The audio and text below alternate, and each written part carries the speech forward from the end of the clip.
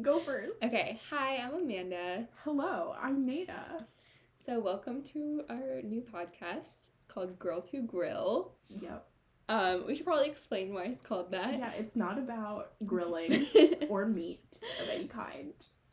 It's kind of an abstract thing because, grilling pop culture. Yeah. But really, it originated when when I had people over at my house and I had to figure out how to use a grill, and Nada and I were like, let's look on YouTube, and we found a whole thing that was called Girls Who Grill. Yeah. And we got very entertained by it because it was like, if you're a girl, this is how you grill. You can grill. Yeah. And we were like, this is very empowering. And I think about that video literally all the time. I got it all the day, every day. It really empowered me to grill. So we decided to turn that back around on the pop culture industry and grill the industry. Yes. So we're going to be talking about everything from film to TV to you could bring in your YouTuber drama if you want. I could. I have so many thoughts on YouTuber drama. Oh my god. And I do want to talk about Selena Gomez's new makeup line because I'm pleasantly surprised. I do not know anything about that. Yeah. See, that'll be your specialty. I just spend all the day on Reddit scrolling through different forums, finding pop culture news. It's really funny. Yeah. Oh yeah, so we should say Nada and I met each other in middle school. Yeah. And then we also went to high school together. And it was funny because we were both in the same middle school, but really didn't know each other that well. Not at all. I think I never had a class with you. No, I just saw you from afar. But then in high school we became really good friends. We did the same theater program together, City at Peace DC. You can donate to them at atlas.org/City at Peace DC. And that's where our friendship blossomed, and here we are today. So today we're starting off talking about kind of one of the things that we want to do is talk about movies that people think are really good, or anything that people are really good, and we're asking, is this actually really good? Yeah. And so we're starting with kind of one of the biggest films in pop culture, Pulp Fiction, directed by Quentin Tarantino. Oh, that was directed by him? Yeah. I don't know if you knew that. I didn't know that, actually. Really? Yeah, that's one of his first films, actually. Oh, yeah, I thought his first film was Reservoir Dogs. Oh, I thought he did Shark Boy and Lava Girl.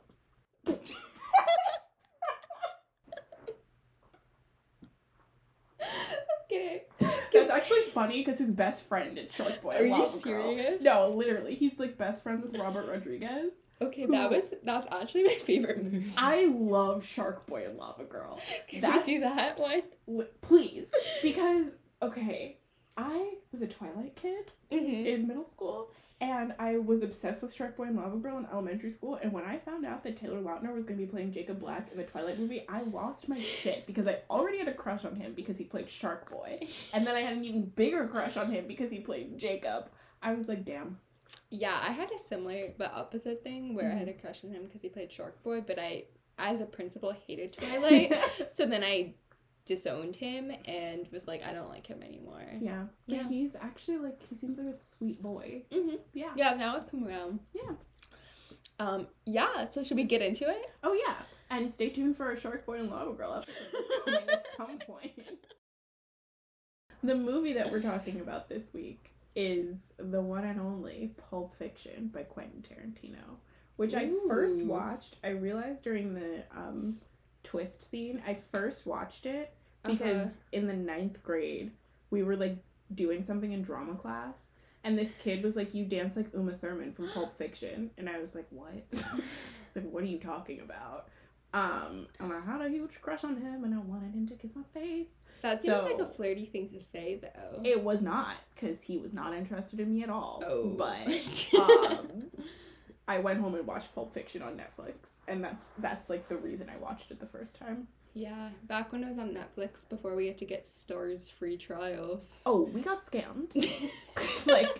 I'm gonna forget to cancel that in 7 days and give them money. I'll text you. Please.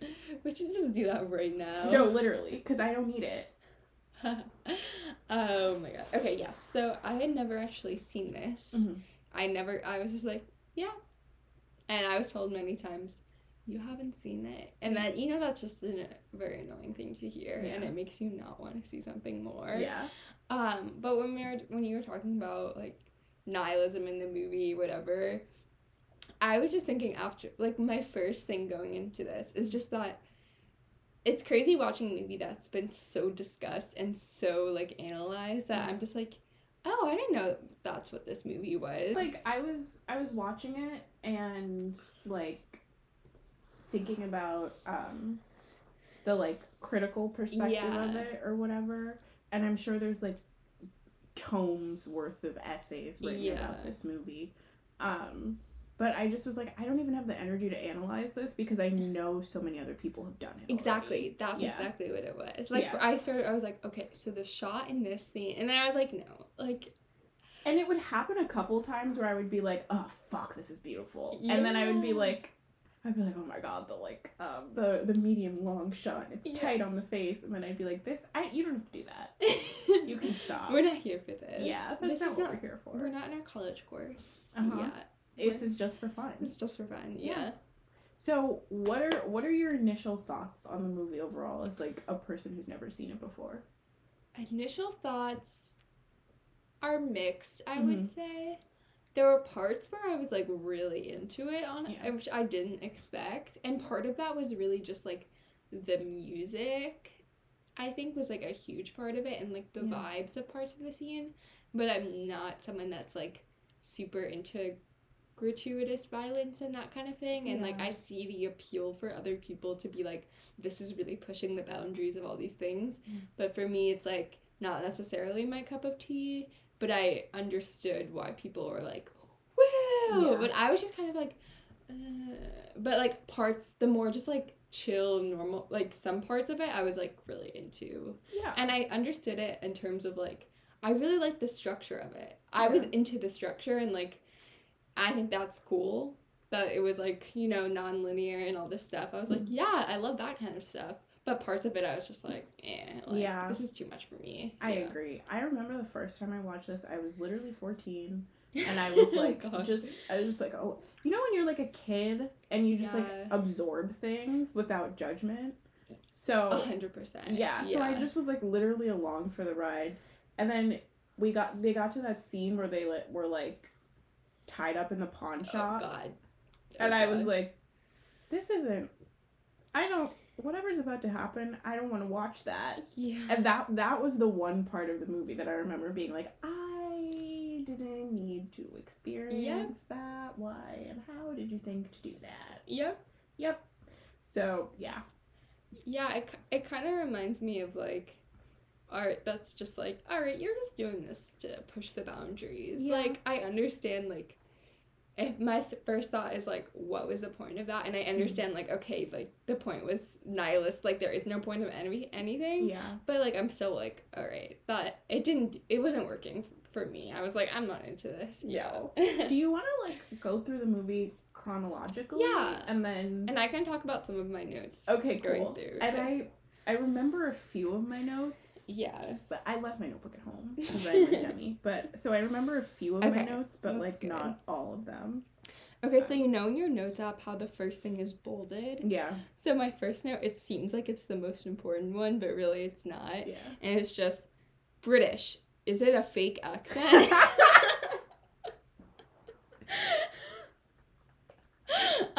And the British guy in the beginning. Yeah. Did it sound fake to you? It sounded so fake. I didn't even remember that he was English in this movie. Yeah. I was like, why are we just Cockney now? What's happening? I was like, why is he the one? Yeah. And my next note, which is probably not true, but I wrote it down, so I'll just say it, which is, it reminds me of how I used to talk before I got speech therapy. Because I couldn't say R's. He was just like, oh, like, I don't know. I was just like, what is his accent? This is really bad. He just, and like, that first scene, that opening scene is just, to me, it was really disorienting, because it's like, you watch the trailer and you see, like, John Travolta and Samuel L. Jackson and, like, all of the, and like Bruce Willis, and it starts with these randoms and not randoms, they're like actors who are famous, but like to me they were randoms. Yeah. In a diner, and they're just like talking very casually about robbing it. Yeah. So I don't know. I think like that's the beginning of a thing that I would notice about the dialogue throughout the movie, is that like it just is nothing. Yeah. It's like it's just conversations. But so, because like some people, so I like write fiction, right? And like the dialogue is kind of everything. Yeah. Like if you're gonna have dialogue, it has to like have a meaning, and it has to have a purpose and like drive the story forward. Yeah. But this dialogue is kind of just like words that people say to each other. Yeah, like really meaningless references and pop culture stuff. Yeah. And even when they're talking, and like I think good dialogue is like you're saying one thing but you're meaning something else. Yeah. But this was like even like a step beyond that, which is like you're not even saying anything. Yeah. Like the meaning is just plain. Yeah. You're literally just talking. Yeah. So that was like that, because he's just like talking casually about the like merits of robbing a restaurant versus robbing a gas station versus robbing a liquor store. Yeah. Yeah, that's a good note. Yeah. This is when I said we should do a BuzzFeed quiz. I wrote down, this woman is intense. Yeah. She's quiet because she just like starts screaming. Yeah. Yeah. She's a little crazy. And then I wrote down, okay, that was a good opening. Because it was like when the music came in, I was kind of like, there's times when I was kind of under its spell and times where I wasn't. And that was the time I was like, when the music comes in, you're like... It just really like pulls you in. Yeah, it is. I was thinking of like pulp things and like Hollywood. It's like the allure of Hollywood and all these things that like sometimes just like casts like a spell over you, I feel like. And I think to that point too, like the whole idea of pulp is that it's like a kind of like a... You open with the definition of pulp. Yeah. Which is like, gross. But it's very pretentious seeming. But like the whole thing about pulp is that it's like, especially like pulp novels and magazines and stuff, is that they're just like these kind of like useless things that have trashy stories in them. Yeah. And then you like buy them for 5 cents at the newspaper stand and then throw them away. Yeah. And that's kind of like the whole thing with this movie, is that it's like it's like the film equivalent of like a pulp magazine from the 1950s. Like I remember, this might be a tangent, it probably is a tangent, but I remember I was taking history of sexuality in my like sophomore year of college, and we learned about like pulp lesbian fiction, which is like the one way that like lesbians could see themselves being represented in the 50s, like 40s 50s time, was like these trashy novels where like I said, you would buy them for 5 cents at the newspaper stand, and then you'd read it, and it would be like these women who have like horrible desires, and they come together and they sleep together, and then one of them dies, and then like that's the whole story, and then you like throw the book away. But that's kind of like what this is. It's like the equivalent of a trashy novel from the 50s, because like nothing means anything, but it's come to mean so much more over time. But so we went through the diner part, and then the next section is called Prelude to Vincent Vega and Marcellus Wallace's wife, and that's the scene where Vince and Vince and Jules are like at that guy's apartment. Brett? Yeah. They're like at Brett's apartment threatening him. Yeah. Thoughts? Yeah. I was like, okay, yeah, I feel like there was a bunch of lines that I have heard quoted for many years. Yeah. That was like one of my biggest takeaway. Yeah. Like, check out the big brain on Brett. And like, I think I know someone that says like, this is a tasty burger. Like his like intonation. Like I was like, okay, yeah. Like it's weird sometimes watching things where you're like, I've heard these exact lines for years and years. Yeah. I remember that was the first scene, because like the diner scene and when they were in the car talking about the like Royale with cheese. I had heard about the Royale with cheese scene before too. Yeah. And like I didn't get it at all. Like when people would talk about that, I like didn't get it. And then I watched this movie and I was like, I still don't get why this is such an iconic scene in this movie. He's just talking about a burger. Yeah. But then when they get to Brett's apartment and Samuel L. Jackson is like monologuing kind of for a very long time, that's when I was like, that's the moment that I remember being like super sucked in, and I was like, oh fuck, what's about to happen? But that line where he's like, English motherfucker, do you speak it? My brother used to say that all the time when I was a kid, and I'd be like, what are you saying? Like, where did you get this from? Then I heard it the first time and I was like, oh. And there's a bunch of other lines in this movie that my brother would say all the time, and I just like didn't, I just thought he was like rude. I was like, why are you talking to me like this? But then I realized he was quoting something. That's like, I feel like a lot of kids in middle school would like quote The Office, and I was like, why are you saying these words? It's like, I don't understand it. I want to hear more on your thoughts about that scene though, because that's like the first iconic scene that I remember from this movie. The one where they're in the apartment. Mm-hmm.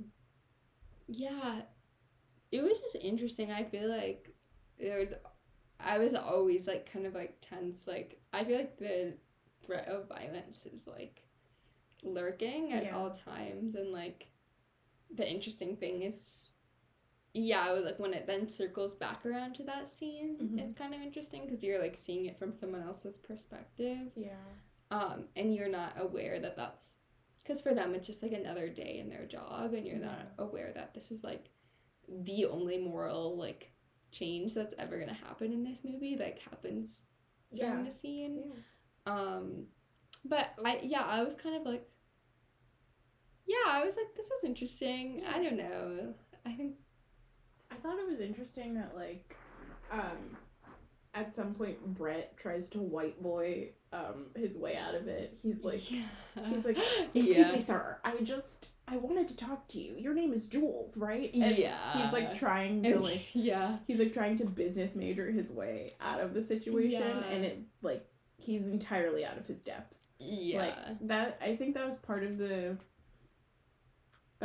thing too, is that we're like immersed in this seedy underbelly of Los Angeles, and it's like people you never thought would be involved are there, but probably it wasn't the best idea for these like polo shirt wearing to like barely 20-year-olds to get involved with like a drug dealing bookie, you know? So I was trying to figure out if they stole the briefcase.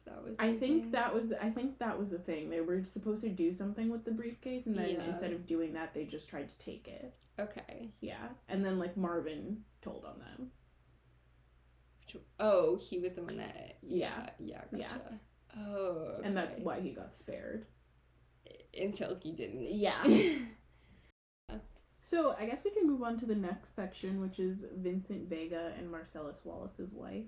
Yeah, so I was thinking, so this section, I was noticing a lot about like how characters are introduced seem really important, and like Marcellus Wallace is first introduced like with the back of his head and that like band-aid, and it's this very like, I don't know, like this like close up, and then his wife is like, she's introduced by like her lips at first. It's like everything about her is very like sexualized, and like it's like her lips, and she's like, I don't know, it was interesting because I was thinking about like the gaze of like the director and stuff of like who's watching, but also in that scene she's watching through the screen, and I was like, it's a little bit like complicating that. I think it's like it's an interesting reversal while it's also playing into the thing. I was like, how much of this is intentional,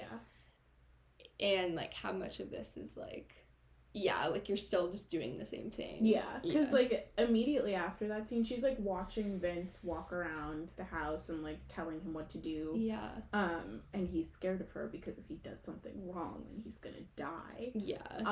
But like immediately after that scene, the first thing you see of her is her feet. Yeah. The first thing you see is her feet as she's walking Of into course, the room. Of course. Her dirty feet, mind. Yeah. I was like, I remember I wrote down in my notes, I was like, not a shot of her dirty feet. Yeah. No. Right. She's like walking around the house barefoot. Yeah, I don't understand her. You don't understand Mia? No. Yeah. I'm like, I mean, none of these people really, I guess, have clear. I mean, I guess everything's nihilist and doesn't make sense, but I'm like, why is she doing these things? Yeah. And I thought that a lot. And why is she married to Marcellus Wallace? It's never really explained. Yeah. I don't even think they really interact. Yeah. The whole movie. And like, why is she into this weird guy who she's with right now? Yeah. I think the first time I watched, because you see so much about Mia Wallace, she's like an iconic character in this movie. The like black bob with the fringe cut and the like white shirt and black pants. That's like the outfit of the film. And she wears another outfit later on that I think is better personally, but don't worry about it. But she like, I remember the first time I watched this, I also didn't understand her. And then I watched it again. And I think she's like the emotional center of the movie. Mm-hmm. She's like the most nakedly vulnerable person in the whole movie. And it's because she knows she can't take care of herself. Mm-hmm. Like, it's clear that she's in this marriage because she needs someone to take care of her and like support her desires for a luxurious lifestyle. But she like, what am I trying to say? I think like she just is so fragile as a character that it's like you can't help but like be sucked into her, you know? Do you know what I mean? I know what you mean. Yeah. At times when you're talking about her as like an iconic character, at times it felt like what she was like iconography as opposed to like a human itself, which like I think everyone is in this movie, and that's probably why she feels like that, but almost like all these like pop culture things were like swallowed and like spit back out. And that's like one of the things is like who she is, this like actress who's very, you know, like I think that's an interesting point because she's the one who takes Vincent to, what is it called? Jackrabbit Slim. Yeah. And I wish that place existed in real life. I know. Because it's so, you can like sit in an old car and that's your table. Yeah. And you get waited on by Buddy Holly. Very cool. But she's the one that like takes him there, and it's just this. It's literally like a place that looks like somebody chewed up the 1950s and then spat it into this room. Yeah. So yeah, it kind of feels like she is as much like, and she is as much an icon in that space as like any of the people who are dressed up as like old timey actors. I mean, I think like an adult human with a coke habit would probably know not to just snort whatever white powder you find in someone's jacket. But so I think like in that respect she's kind of childish because she just kind of like does things. Yeah. And she's like playing games with people kind of. But I think she's fascinating though. Mhm. Cuz go ahead. I was gonna ask, like, in terms of her outfit, does she? I was waiting for that place where it's like her just wearing her like white shirt and like no pants. Does she ever do that? I don't think so. I think it just looks like that sometimes because she's wearing black pants. Okay. So it like melts into the background. Yeah, I really like Mia Wallace as a character. I didn't know how to feel about her the first time I watched the movie, but then I watched it again and I feel like there's something about Uma Thurman's performance that is like you said, taking this woman who just is a thing for most of the film and turning her into as much of a person as she can be. Yeah. And I think it's hard also when you have like preconceived notions of like what it is, of like this is Tarantino. Like you go in with like the baggage. of like what you're thinking. Yeah. Yeah. What did you like expect of her when you went into it? Well, I mean, I think it depends. Like, if this was like 5 years ago, I'd be like 100% like cool female character, like blah blah blah. But I think, especially because like people, I feel like recently the conversation around Tarantino was like Once Upon a Time in Hollywood and like portrayal of like Margot Robbie, and like I just like have been hearing a lot of that. So I think that casts like a negative on terms of like when I was watching this. I was like more expecting that, but that it wasn't quite like that. Yeah. It wasn't like super like, oh, she's just this thing that's there. Yeah. Like there was definitely like a lot more interesting stuff going on. Because she has agency in a way, but like it's just about the choices that she's making. Yeah. Like I haven't watched Once Upon a Time in Hollywood, but what I've heard of that film is that like the Sharon Stone character in that movie just is kind of like, she just is like a ghost. Yeah. That kind of like floats from scene to scene and things are done to and around her, but she doesn't like do anything herself really. But it felt like Mia Warren in this movie is like, she does things. She like takes action. Like she chose to marry Marcellus and like stay in that relationship, and she chose to take the heroin, even if it was an accident and it like had horrible consequences. But like the choices that she's making are kind of like, would I recommend that? No. Yeah. No. She goes on a date with, is it Victor? Vince. Yeah. So it was interesting also because like when he was with her, it was like I was also thinking about like the roles that people play. That's another thing I was going to say with the first scene, and then like going into the apartment, he was like, let me get in character. And like the different characters that people play, like they're almost aware that they're like in this like film.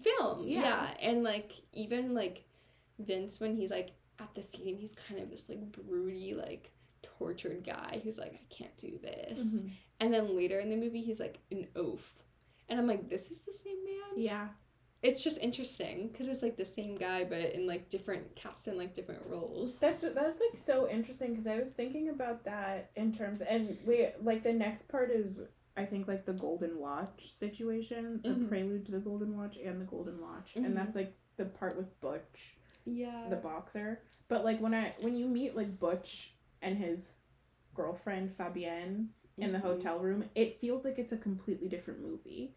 Like it just feels like it's a completely different movie from like the Butch who is in the taxi cab before, and then the Butch who's like in the pawn shop later. And there's like these like different, it feels like these distinct films kind of are happening in the same movie. And so like in the same film, Vince can be like the suave, broody guy who takes Mia Wallace out for a date and has to like convince himself not to take it further, and also like the dumbass who gets shot in a bathroom.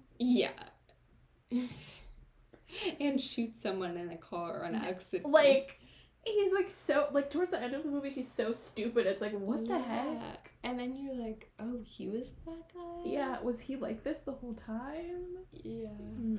Interesting. Really interesting.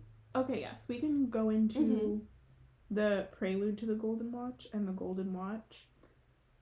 What did you think about the butt watch? You know, I think it's funny when films kind of like don't take themselves seriously, and it's like the super serious film, and then you're like, oh right, like this is laughing at itself.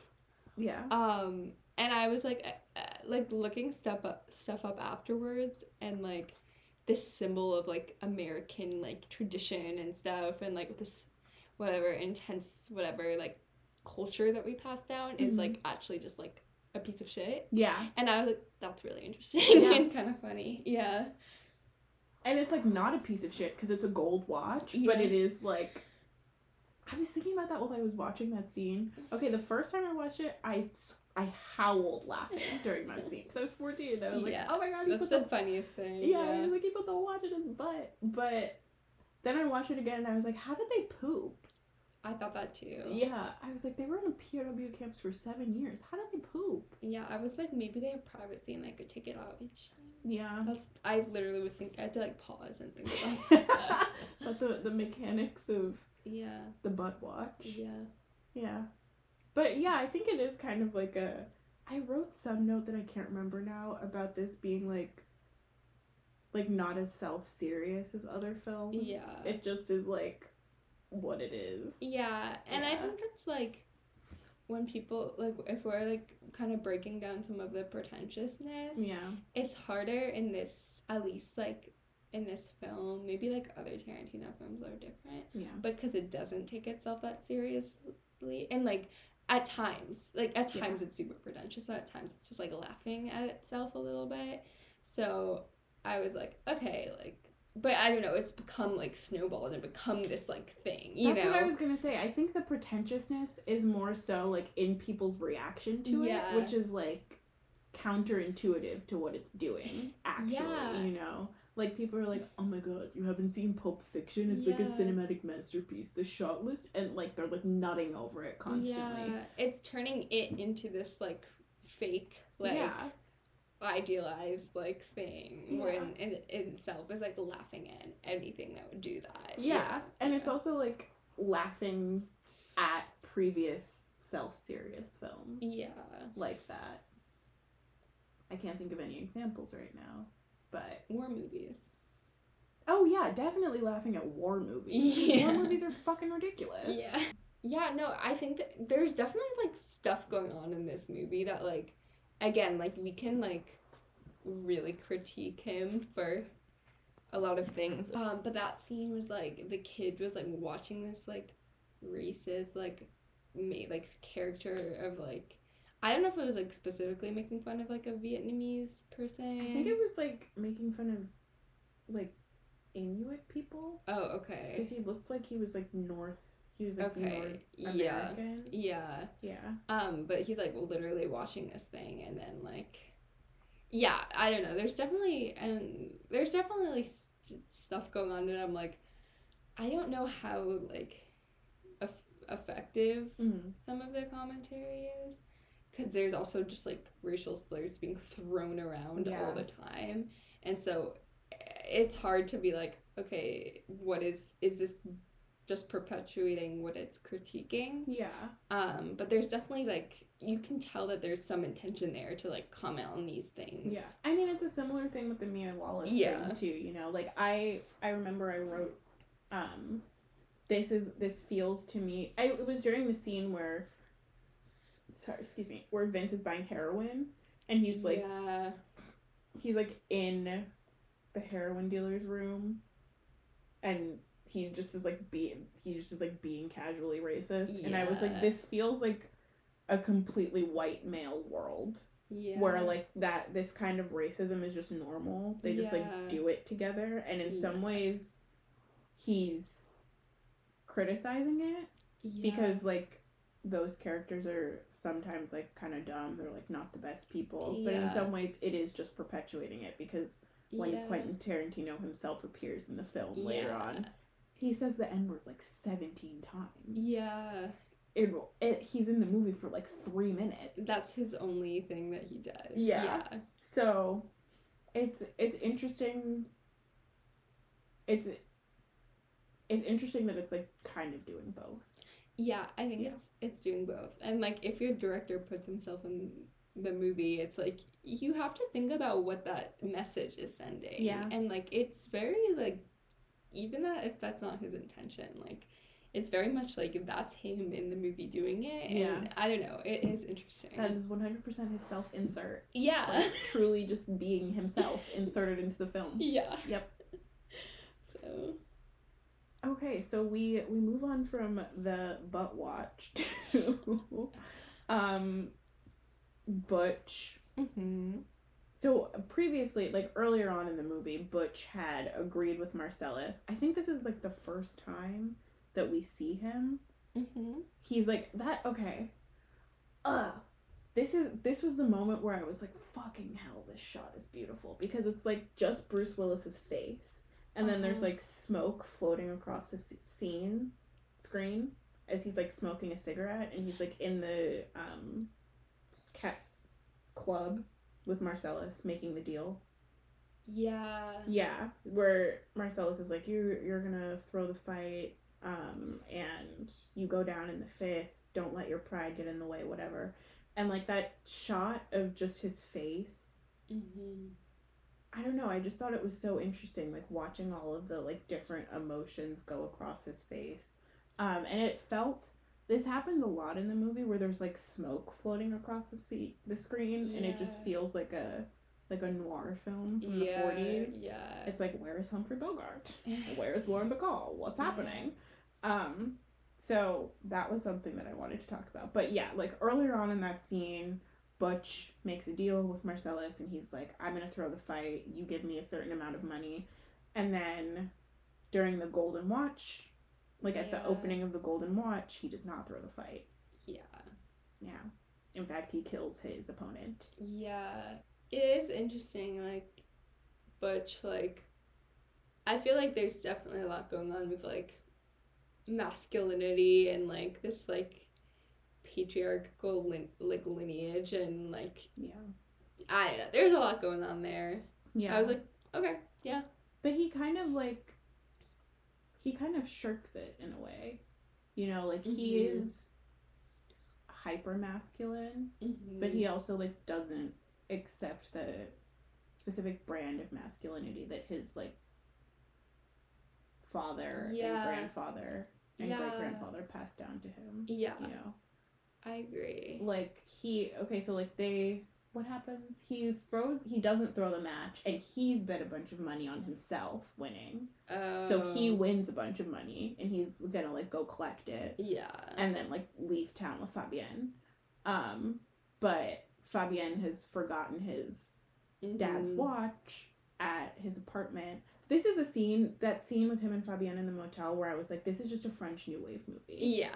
Like, it just became breathless randomly.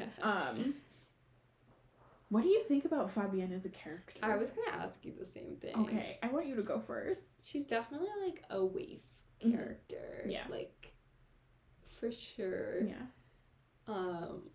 Like, so delicate. Like, if we're talking about Mia as, like, delicate, whatever, like, she's, like, so, like, fragile looking. Yeah. And, like, but also at the same time, there was things that contradicted that, like, how hungry she was and how much she wanted to eat and how much, like, appetite she had for the world, and, like, how she was, like, even commented on, like, how she wanted to have, like, a giant belly and, like, be, like, things to the, like, very, like, sensuous in terms of like concerned with like the senses and the physical world around her, and I was like, cool, like that stuff was interesting. And then she was just like, I think like the difference with Mia and Fabienne is like, I feel like Mia is fragile but not delicate. Like if you breathe on her, she'll break, but she's like she's made out of tough stuff, you know. And Fabienne is like delicate, but not fragile. She's like a glass orb or something. Very strong, but if you drop it, it's gonna shatter. And I remember I watched this the first time, and the actress who plays Fabienne is Portuguese, and I knew that because I like saw her name in the credits, and I was like, what the hell? And I was wondering, I was like, why did he make her French if she's from Portugal? But I realized, I think Quentin Tarantino has a France fetish, or he did in the 90s. It's like having a French character in the film enables, like, I don't know, it just like does something for him. I have no idea. I see that. I was interested in like Fabienne's like appetite too, because all of it is like hypothetical, right? Like she also seems to have an understanding that if she does get this like pot belly, this like big round pot belly, she's not going to be as valuable anymore because she's not going to be considered beautiful. Like that's a thing that Butch says to her. He's like, do you think any man would like that if you have like a huge pot belly? But she wants it still. I don't know what it means. Maybe nothing. Yeah, that was the thing. So he has to go get the watch from his apartment because Fabienne forgot it. And it made me mad when he yelled at her. It made me really mad too. I almost thought she wasn't gonna get on the motorcycle at the end. I was like, dude, relax. Yeah.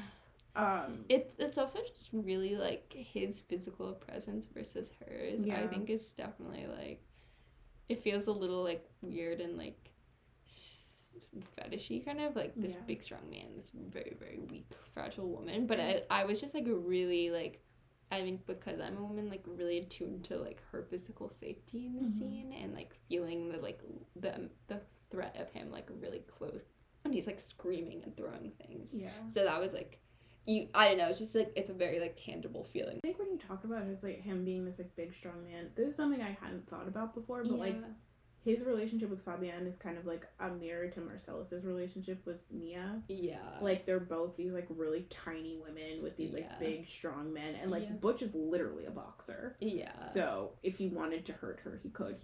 He killed a man the night before. Yeah. So it's not like the danger isn't real. Yeah. But you just have to like believe and hope that he wouldn't do something like that, which is like hard to put faith in. Yeah. You know. I really like the scene though when he goes back to his apartment. Yeah. Like I was like just like the way that suspense was building, I was like, okay, yeah. I was definitely like really in at this point. And like the Pop-Tart, as soon as he put that in, I was like, all right, it's coming. That's the Chekhov's gun moment. Yeah, exactly. Yeah. Yeah. And that's why I think that was the scene where I was like, it felt like he was rejecting this specific brand of masculinity that had been passed down to him, because like he picks up this machine gun, which is like probably what his father and grandfather and great grandfather had like fought in those wars with, and he kills Vince with it, and he's about to take it with him, but then he's like, I don't need this, and he puts it down and leaves. Yeah. And then like, I mean, jumping ahead, but when he eventually like chooses his weapon of choice, it's like this like completely different, this like it's like sword. A katana. Yeah. And it's just like rejecting this American male, whatever. Yeah. And I think like that I don't know if you've heard this quote, but there's this like quote that I don't know what exactly it is, but like you have to have a certain kind of metal to be able to kill someone with a knife. So you have to like look them in the face as you're stabbing them. Whereas a gun, you can just like stand from far away and shoot at them. So it was interesting to me that he like he didn't just choose the sword, he was like enthralled by the sword. He was like, that sword is mine. Yeah. Yeah. I guess we move on to the elephant in the room, which is the rape scene. Yeah. That was horrible. It was fucking awful, Amanda. Yeah.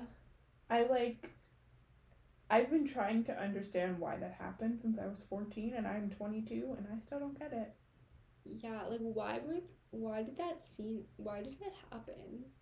I don't know. So like I got on Wikipedia before I came here so I could like try and make sense of it. And there's like, so this film is often recognized as a pastiche, which is like it's kind of like taking something and paying homage to it. Yeah. So it's like paying homage to like a lot of different kinds of films from over the years, and people seem to think that this is like an homage to the film Deliverance from the 70s, which is about these like 4 friends who decide to go on a canoe trip, and then they like go to this rural town, and they get split up, and one of the parties is captured by these 2 like local men who tie them up and rape one of them, and then they like end up killing the men. So it's like the thing that I read on Wikipedia was essentially like it's like an homage to that, but kind of turning it on its head, because in that film it's this like big shameful thing that happens. Let me actually see if I can find it. Okay, so I'm quoting Wikipedia here. Yeah. It says, Stephen Paul Miller believes the Pulp Fiction scene goes down much easier than the one it echoes in Deliverance. The buggery perpetrated is not at all as shocking as it was in Deliverance. The 90s film reduces 70s competition, horror, and taboo into an entertaining, subtle adrenaline play. A fiction. A pulp fiction. And Giraud reads the rape scene homage similarly. In the end, Tarantino's use of parody is about repetition, transgression, and softening the face of violence by reducing it to the property of film history. So, like, okay, this is the quote that really kind of, like, resonated with me. Someone named Groff, I have no idea who it is. Mm-hmm. In Deliverance, the rape created the film's central moral dilemma, whereas in Pulp Fiction, it was merely the single weirdest day of Butch's life. Yeah. That's, like, that to me is kind of, like, the absurdist quality of this movie. It's, like, these big earth-shattering things happen, and then it, like, doesn't mean anything, really. That makes a lot of sense. Yeah, they're, like, living in a world where there's no, like, meaning. Yeah, there's, like, no inherent meaning to things that happen. Which I don't know that I agree with that worldview. I don't know that that's necessarily Quentin Tarantino's worldview, but it seems to be, like, the worldview of this film. Yeah. That makes sense. It still was like shocking, though, and I think that kind of is the essence of it. Like, it's meant to shock. And I think if I was seeing it in theaters, like, when it was coming out, it would be, like, a really crazy experience. It's definitely different watching something when you kind of already know what's happening. You know, like, you know this is coming and stuff. Had you heard about this scene before, or you just, like, saw it? I think I had heard about it. Okay. Or, like, I definitely, like, had some sense of it. But it still shocked me when it came up. I was like, oh, this is so random. And I think there's something to, like, taking the two most masculine characters in the film and, like, reducing them to nothing, essentially. Like, the most masculine figure in the film, Marcellus, is the one who gets raped. And then Butch is, like, tied up and incapacitated. There's something about race there that I don't feel like exploring either. Like, I think so too. I just am like, I could probably write a dissertation about it, but I don't want to, and Quentin Tarantino probably doesn't care, so he already did it. But yeah, that is that scene. It's quite something. This one is kind of a weird one. We were texting about it last night, and it is, like, I didn't expect it to be as disturbing as it is. But it's disturbing. It's disturbing. I was like, all right, next time I'll do it more. Like, something a little bit more upbeat. A little bit more, a little bit less unsettling. And okay, I don't have the energy to, like, critically analyze this right now, but, like, the rape is what kind of settles the score between Marcellus and Butch. He's like, just don't tell anyone about this, and you can leave Los Angeles, and I won't come looking for you. Which is like, didn't know how I felt about that.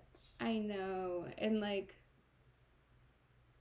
it's like, if it was because he saved him, it's one thing, but it didn't feel like that. It felt more like I was, like, emasculated, and so now you have this horrible secret of mine, so now we have no, like, leverage over, you have no leverage over me, so that's kind of what it felt like. And I think, okay, I'm gonna do the analysis now. I think, like, it's important that that Marcellus is the one that gets raped in this scene, because, like,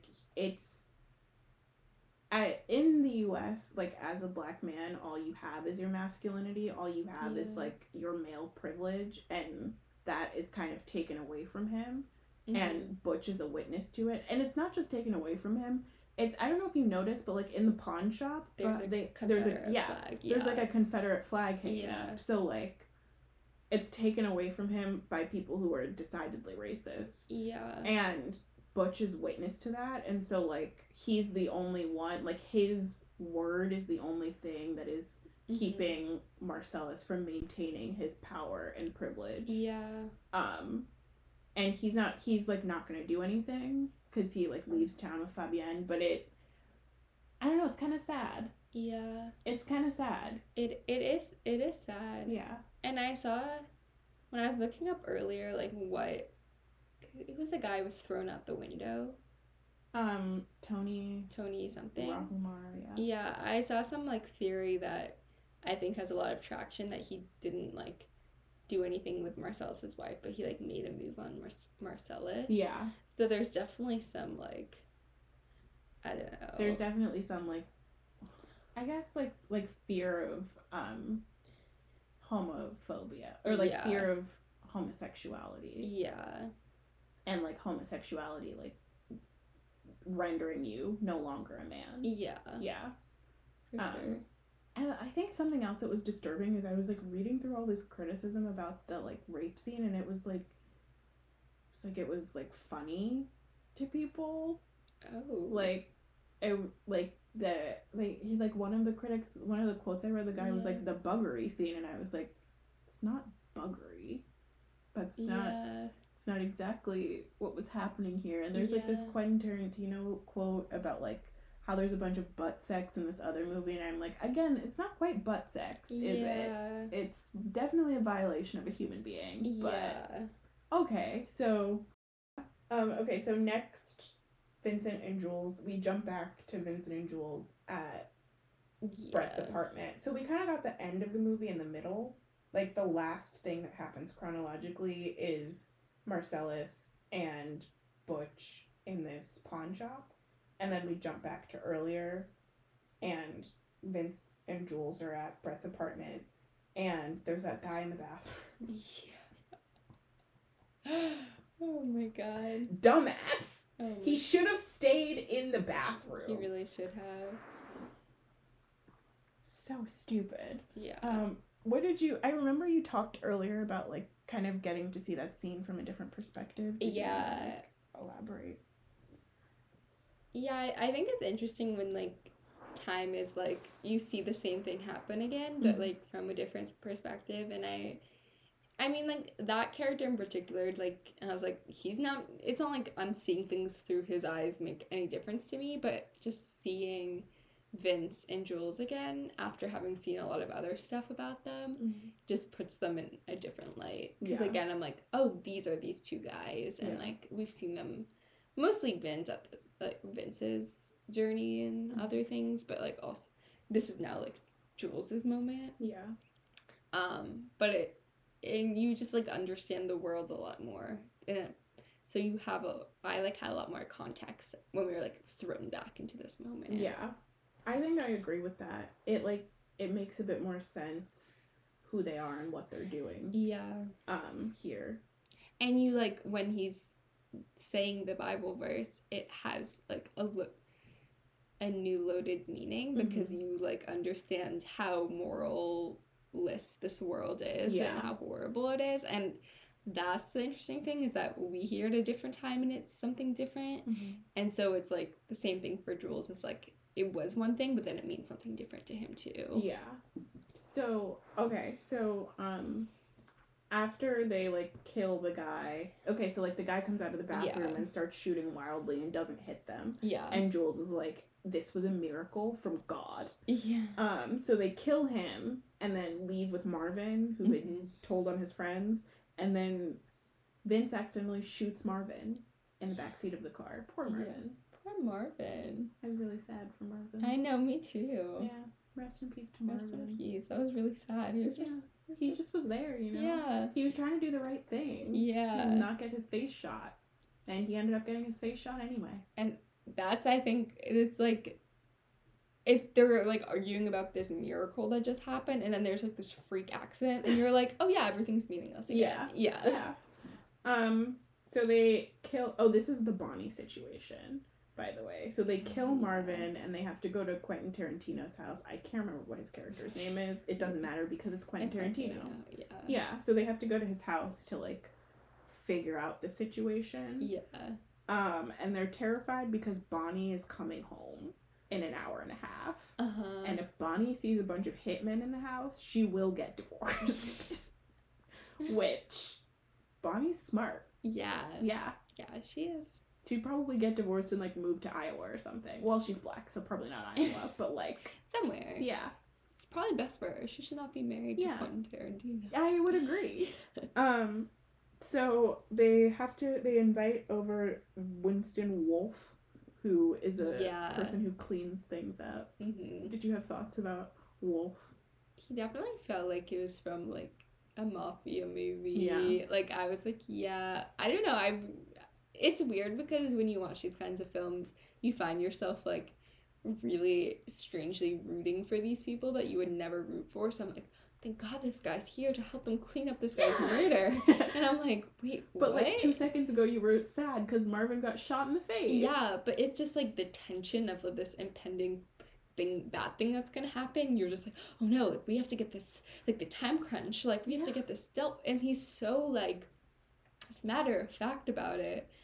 And, like, all this death that happened, like, over and over before in the movie was like seemingly had no consequence, and now it's like, oh no, there's consequences in this film. Like, you have to clean it up. Like, yeah, and the consequence isn't even like we're gonna go to prison necessarily. Yeah. The consequence is Bonnie's gonna come home and divorce me. Yeah. So I like Winston Wolfe. I think he's like a fun little man. I like him too. Weirdly, yeah.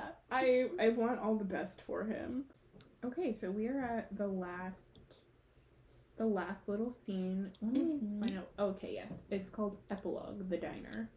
So we're back at the diner, from a different perspective again. We're seeing Jules and Vincent's perspective of this, like, diner stick-up that Pumpkin and Honey Bunny have planned together. So this is a thing that's happened multiple times throughout the movie. Like, Jules is talking about the miracle that occurred earlier, and Vincent's like, I have to go to the bathroom. And this has happened a few times in the movie where, like, something important is happening and Vince is on the toilet. Or, like, in the bathroom. It's at least the third time. Yeah. The third time, the final time he dies because he's, like, in the bathroom when he should be outside staking out this guy's apartment. So they're in the diner, Vince goes to the bathroom, and then Pumpkin and Honey Bunny hold up the restaurant and try and rob everyone. And Jules is not having it. He's like, you are not taking my wallet. His briefcase. Oh, yes, because they tried to get the briefcase, right? He was fine with the wallet, but as soon as they touched the briefcase, he was like, here's what we're not gonna do. No. He's like, I've been through too much shit today for this briefcase. You are not taking it. So he, like, it's like the classic Mexican standoff, right? Because he's pointing, the British guy is pointing a gun at Jules, and his girlfriend has the gun somewhere else, and then, like, Jules grabs him and points a gun at him, and his girlfriend starts pointing the gun at Jules. And then, like, Vince comes out of the bathroom and is pointing the gun at the girlfriend. So, like, it's like the classic. He eventually finishes. Yeah, at some point. It's like the classic triangle. And then Jules goes into the monologue where he's talking about the miracle that he experienced that day and the Bible passage, Ezekiel 25:17. Yes. Which is, like, a recurring motif in this film. I want to see if I can find it, actually. Okay, so I'm going to read this passage, which I think is funny because I looked it up on Google and it says Song by Samuel L. Jackson. Song? It's not a song, it's just a Bible verse. So it says, the path of the righteous man is beset on all sides by the iniquities of the selfish and the tyranny of evil men. Blessed is he who, in the name of charity and goodwill, shepherds the weak through the valley of darkness, for he is truly his brother's keeper and the finder of lost children. And I will strike down upon thee with great vengeance and fury, and furious anger, those who attempt to poison and destroy my brothers, and you will know my name is the Lord, when I lay my vengeance upon thee. What did you think when you first heard it, versus when you second heard it, versus when you heard it this third time? Yeah. When I first heard it, I was thinking about how, like, he thinks he's the god of this world. And I was also thinking about, like, that, because, again, I came in with these, like, preconceived notions of, like, what I thought this film was and who I thought Tarantino was. And, like, what it means to be a director is, like, imposing your will, your view of the world, and imposing your power upon, you know, these characters and stuff. Mm-hmm. So I was thinking about, like, you know, like, is this what Tarantino views himself as? Is, like, this righteous, or not righteous, but, like, this god, like, casting his vision of the world. So that's what I first thought. And then I was like, okay, that's not really what is going on here. Mm-hmm. And then I was thinking about just kind of, like, the morality of this world is just, like, who has more power and who is weak. Yeah. And that's just what's going on, is, like, literally it's just, like, everything's meaningless. It's just who can have more power in this situation. Mm-hmm. And, like, who is the weaker one. But then, like, there's kind of, like, this change at the end where he's like, I don't want to just be the most powerful one. Mm-hmm. I want to be the shepherd, or, like, that kind of transformation. Yeah. That's what I thought. What did you think? Yeah, that's kind of a similar thing that I thought. Like, the first time I heard it, it was like, I remember the first time I watched this movie, I heard that verse and I was like, what is this? And I, like, looked it up, and, like you said, I couldn't find exactly those words in a Bible anywhere, so I was like, this is weird. Why did he say that it was from the Bible? But I was, like, so fascinated by it, but I didn't understand why it was in this movie. And now I'm watching it again, and it kind of feels like we were saying earlier, like, this is a very irreverent film that, like, doesn't like take notice of any higher power, really. Like you said, like, the only order is, like, who's most powerful and who is weak. And that can, like, shift at any moment. So, like, having this passage and it appears, like, 3 different times, like, at the beginning, it's, like, just kind of like a talisman that he waves around to display his power. And then, like, in the second act, he's like, it's the talisman that he's waving around to display his power, but, like, because he's so busy displaying his power, he doesn't realize that there's another danger around, and so it kind of, like, backfires on him. And then the third time, he's actually thinking about what it means, and I guess it's not that there's no order in this world, it's just that you get to decide who you are and what role you're going to play. Like, he says at the beginning, let's get into character. Like, he gets to decide what character he is. And he's deciding at the end, I think, like, one of his last lines, he's like, he like you said, he's like, I want to be the shepherd who, like, leads the weak through the darkness, but I think I'm actually the tyranny of evil men, which would make you the shepherd. And by you, he means, like, the robber guy. So he's in the act of letting Cockney accent man, whose name I can't remember, go. He is Pumpkin. Yes, Pumpkin. He is turning himself into the shepherd. And that's kind of, like, his final act of, like, evil or whatever. I like that scene. Because it had stakes, because it was like, anyone could die at any moment. Really? And, like, it kind of reminded me, it was like, we're just stuck in this, like, cycle of violence that's literally, like, because this movie is, like, cyclical, it literally feels more like we're stuck in this. And, like, that's how I felt at the end. There was, like, all this pointless violence that was just gonna occur. And then he's just like, we don't actually, like, just, like, pausing and being like, do we need to do this? And, like, I thought it was, like, a really good ending of the film. He was like, we don't need to do this. Just stop. And I think I thought about this when I finished the movie, is, like, I feel like the only reason Vince is alive is because he had Jules with him. And, like, the first job that he goes to do without Jules, he immediately dies. Because he's, like, on the toilet. That's so true. I forgot about the stakes that comes after, and he doesn't have his partner there anymore. Because if he had been, like, in Brett's apartment by himself, and that guy had come out of the bathroom just, like, shooting randomly, who knows if he would have survived, you know? So it's kind of like Jules is, like, the brains of the operation. So I guess we're like at the end of the movie. Do you have like Yeah. final thoughts that you want to wrap up with? Yeah, I guess like from a more critical perspective, like when I was just talking about the cycle of violence and we don't need it anymore, Mm-hmm. and like, yeah, that's all great and good, but also this film seems to relish in its violence Yeah. and really like from like this like sensory like like film like it's very like it's a little too much for me. I think like in a way the violence is there's so much violence because it's supposed to be like absurd yeah and like render it meaningless, but also it kind of is just like desensitizing people enough that they can like commit more violence. Yeah. If that makes sense. And that's, I guess I'm also just bringing in the layer of the last, like, when did this come out in the 90s? Mm-hmm. 94. 94. Yeah.